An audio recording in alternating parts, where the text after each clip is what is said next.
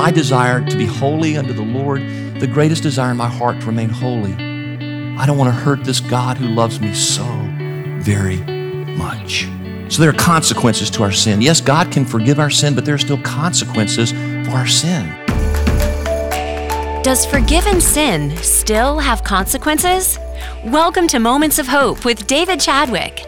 If you've been following along on our broadcast, you know that for the last few weeks, we've been in a study of the life of King David from the Old Testament.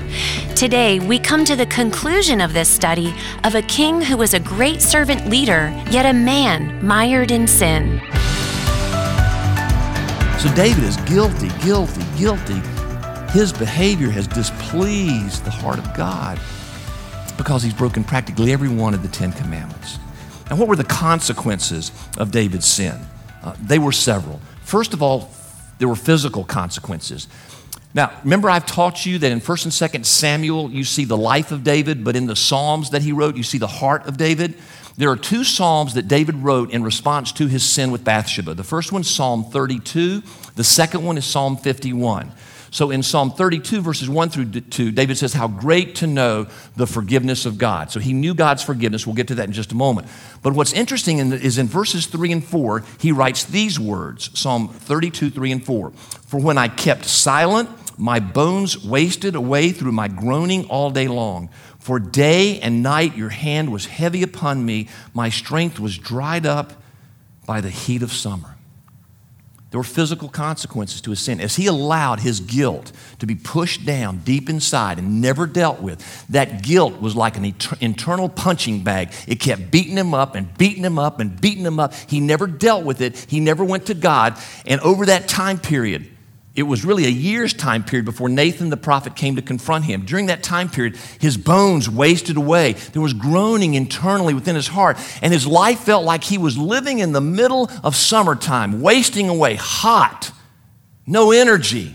There were physical consequences to his sin. In Psalm 51:14, he says, restore unto me the joy of my salvation. His joy was lost. The guilt was just beating him up internally. There were relational consequences.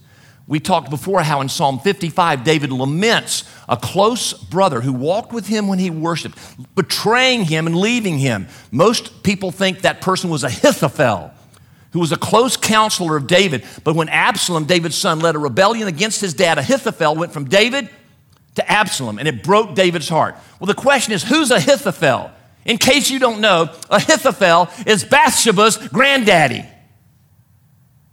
Let me tell you something. I'm a granddaddy now. I thought if you messed with my kids, let's go to war. You mess with my grandkids, let's really go to war. Bathsheba was Ahithophel's grandbaby. And when David mistreated her, his heart turned against his friend. There are relational consequences when we sin.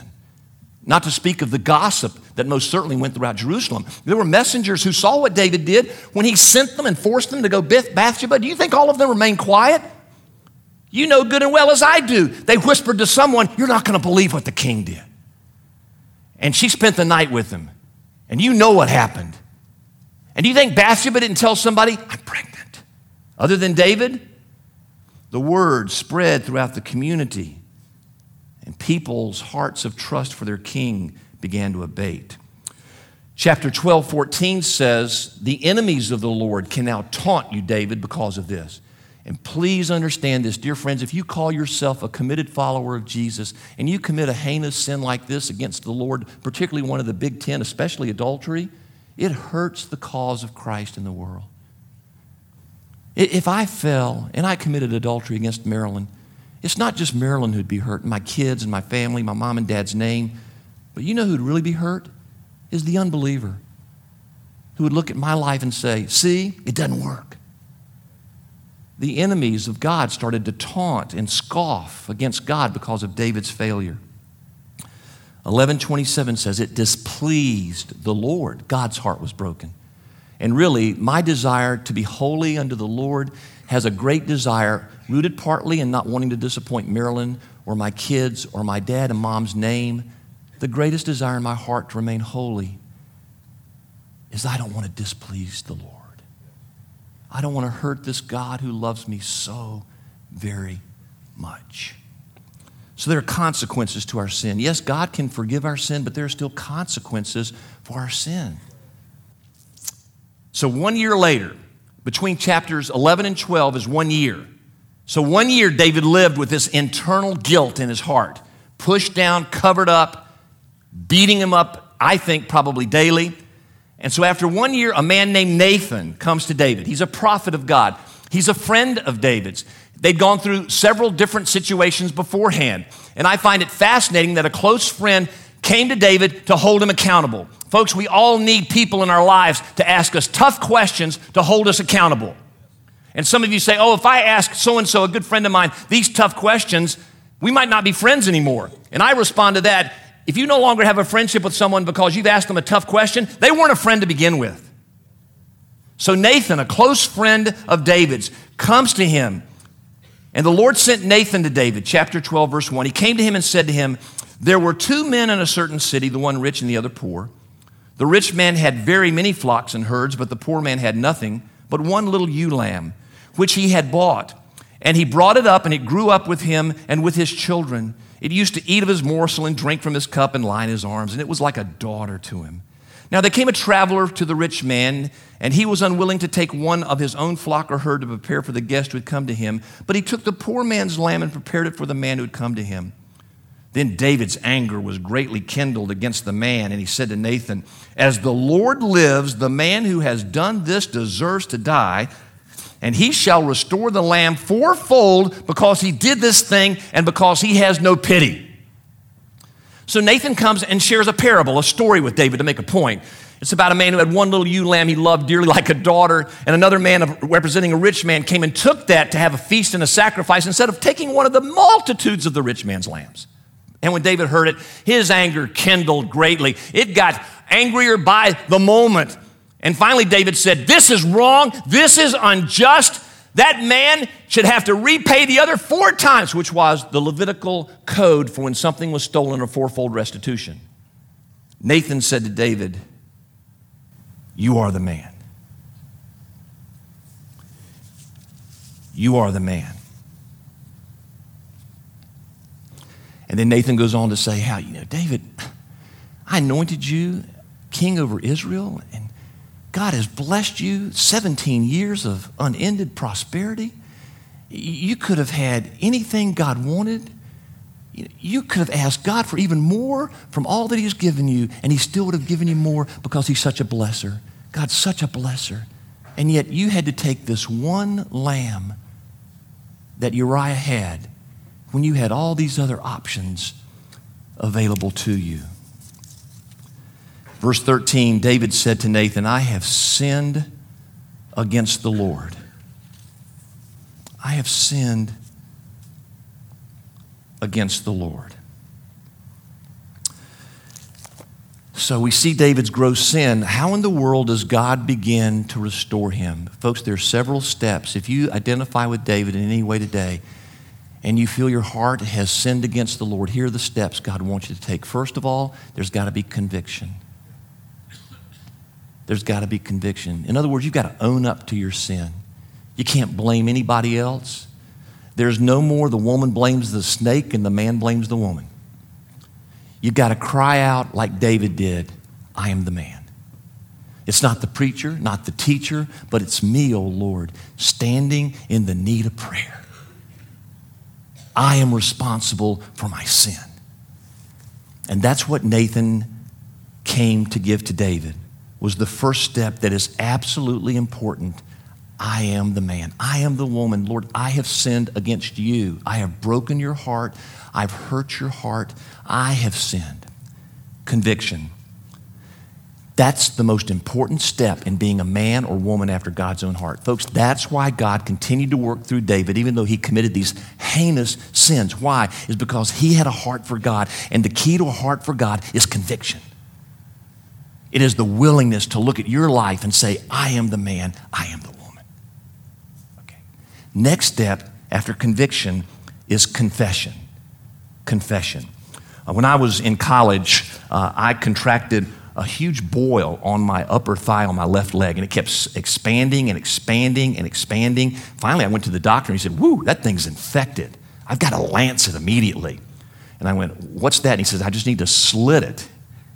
And I said, okay, if that'll help me. And so he did. And folks, what was amazing is he took that scalpel on that boil, and all of that pus started oozing out. I felt such, aren't you encouraged I said that to you? Okay.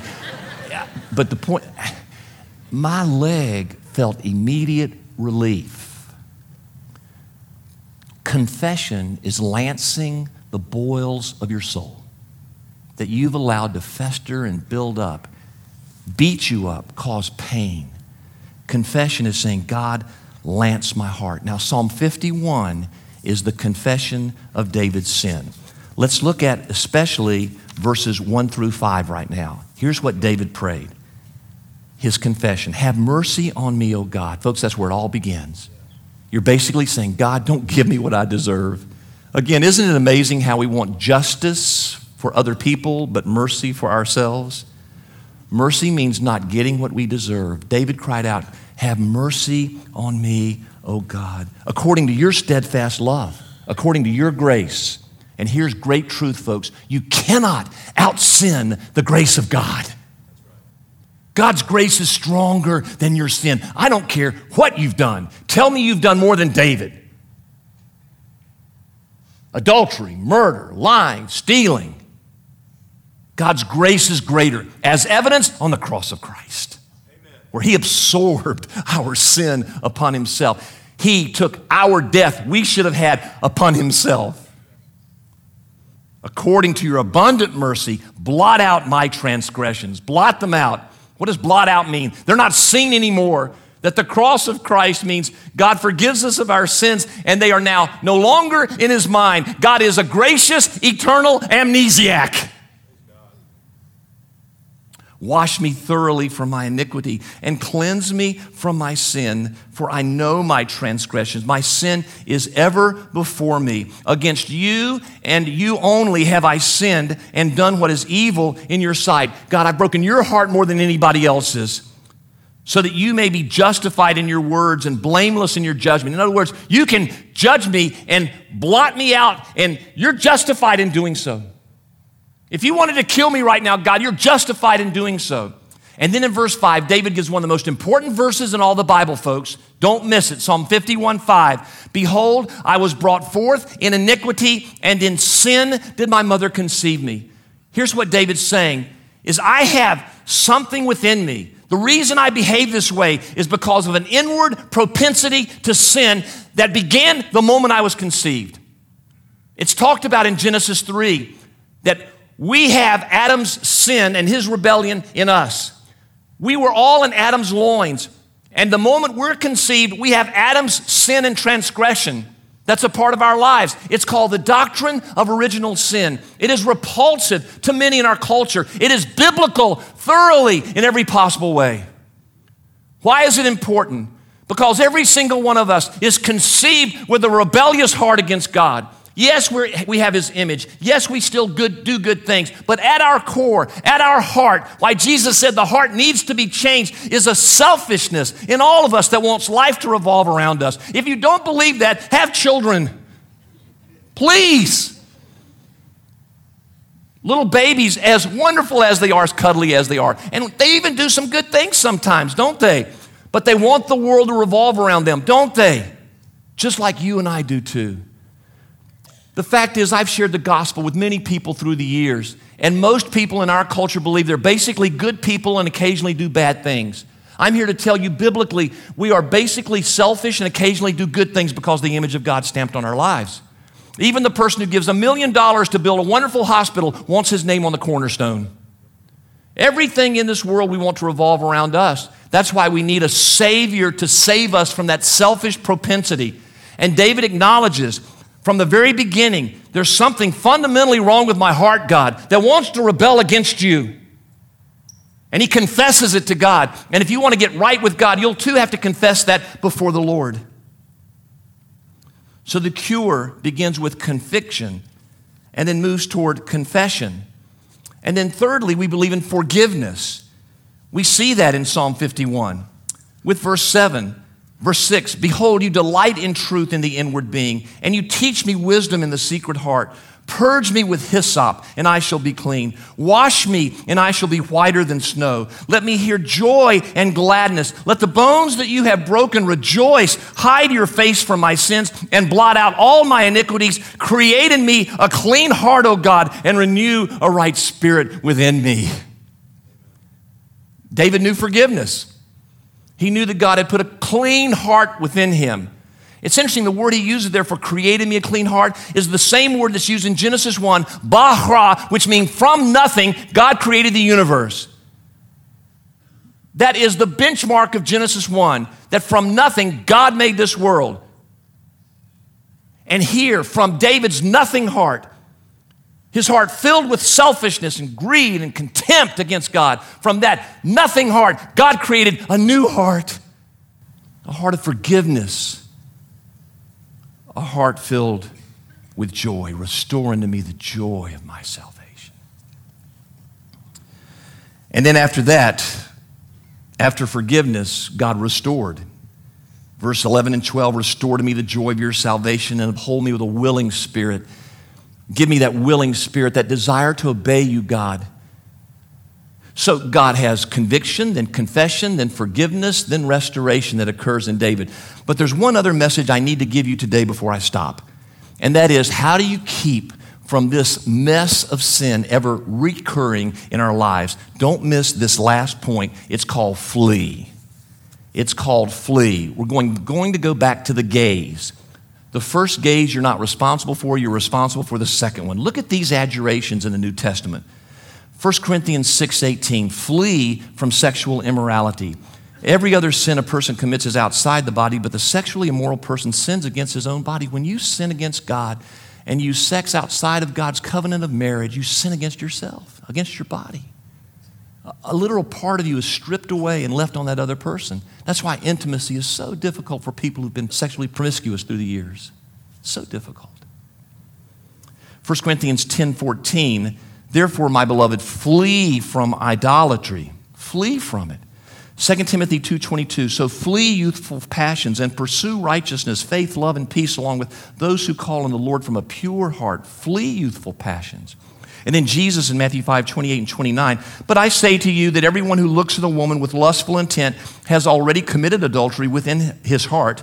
If your right eye causes you to sin, tear it out and throw it away. For it's better that you lose one of your members than that your whole body be thrown into hell. Now, what's the Lord saying here? Is Jesus telling all of us that we need to be sightless and handless and footless in dealing with sin? No. What he's saying is the first glance is free. You're responsible for the second glance. Here's what he's saying. In the words of that inimitable godly theologian, Barney Fife, who said over and over again, nip it in the bud, Jesus is simply saying, stop it before it starts.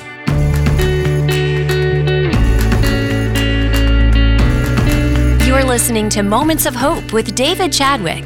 Thanks for listening. Coming up, David joins me in the studio with a conversation about the value of discipline. We'll be right back.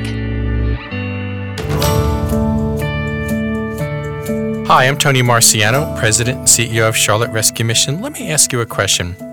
What do you do when you stand at the intersection of homelessness and addiction? Let me put you in that person's shoes for just a second.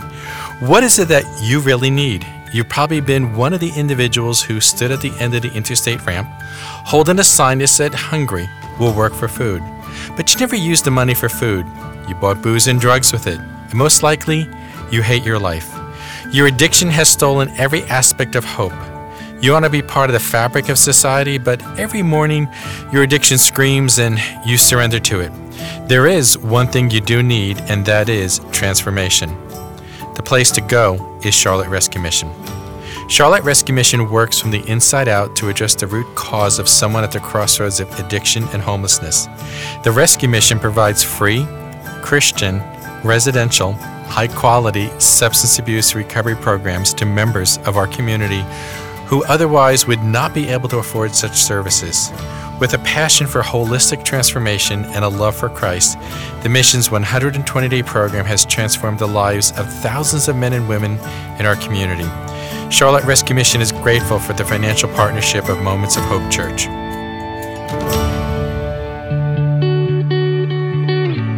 I'm Jen Houston. Thanks for listening today. Joining me in the studio is our pastor, David Chadwick. David, thank you so much for being with us today. Hello, Jen Houston. It's great being with you today as well. Well, David, you titled this morning's e-devotions, "The Disciplined Man is the Freest Man of All." That's quite a statement. It's very true, though, and it's another truth or a Davidism that I learned from my college basketball coach, Dean Smith. One thing I'd like to add here is so many of these Davidisms came through my father, and I think a natural way for boys to grow into men is to have a great relationship with their father who teaches them about life and truth. The second most important person may well be your basketball coach, your football coach, your tennis coach, your soccer coach. Coaches have enormous impacts on young people's lives. So Marilyn and I, with our children who are all relatively athletic, we made sure they had good and godly coaches influencing their lives. We thought that was very, very important. And Coach Smith was one of those people for me. And this was one of his favorite phrases: "The disciplined man is the freest man of all." Now, let's look at this. A disciplined man is somebody who is able to control their passions, who is able to say no to forces that might be destructive. And when you're able to say no to things that could be destructive, you are the freest person of all because you have the freedom to say no. You can then live your life to the full. You're not constantly under the bondage of something or someone who is demanding from you. Interestingly, in the list of the fruit of the Holy Spirit in Galatians 5, there's love, joy, peace, patience, gentleness, faithfulness, kindness, and the one that hardly ever gets talked about is the last one. It's self-control. That when you have the Holy Spirit living inside your heart, you should have all those fruit, and one of those being is self-control. You are able to control yourself. You're able to say no to temptations that could destroy you. You're able to be disciplined in your life so that you're free to enjoy life to the full. And I just think a lot of people have not disciplined their thought life, disciplined their bodies to be exercised, whatever it might be. And when you do that, it takes some effort. It really does take some effort. But in the end, you're able to accomplish so much more because you've been able to discipline, crucify is another biblical word, those lusts of the flesh that ultimately want to destroy. That's so good. I'm thinking about an example that my husband does in our household is when we hit something that we have to make a big decision on, whether it's money or a choice or something. And when he disciplines himself to not get anxious about the money or whatever it is, it really helps me and it helps all of us be able to think clearly. And that's just one tiny little example. That's a great example. Yeah. Because what you're saying with that is our emotions can be disciplined. Yes. And I really believe that. Then what else did Jesus mean in John 14:1 when he said, "Let not your heart be troubled"? Wow. Believe in God, believe also in me. What he's saying there is you can choose not to let your heart be troubled. And the way you do that is by focusing your thought life not on the problem, but on faith, on trust, believing that God is in control of everything. And another thing, Jen, that's what the meaning of the baptism of the Holy Spirit is, in my opinion. Your life is totally under the control of the Holy Spirit, every single area. And He leads you, not the lusts of your flesh. And when He leads you, you're free to make decisions that won't hurt you. You're the freest person of all. I love this. One of my favorite things I say to my kids is, control yourself so I don't have to control you. Great word. Terrific word. Yeah. Well, it's been great being with you again, Jen, and all. Please, if you'd like to receive these written daily moments of hope, go to momentsofhopechurch.org. You can subscribe there. They'll arrive in your inbox every morning at 7 a.m. from my heart to yours, free of charge, to help your day begin with a moment of hope. This has been Moments of Hope with David Chadwick, Senior Pastor of Moments of Hope Church. Today's message is from our online worship service, and you can be a part of our service each Sunday morning at both 9 and 11 o'clock by going to momentsofhopechurch.org. While you're online, be sure to sign up for David's daily Moments of Hope, delivered every morning to your inbox. Also, check out David's weekly Hopecast. They're both free and available through our website. Again, that web address is momentsofhopechurch.org.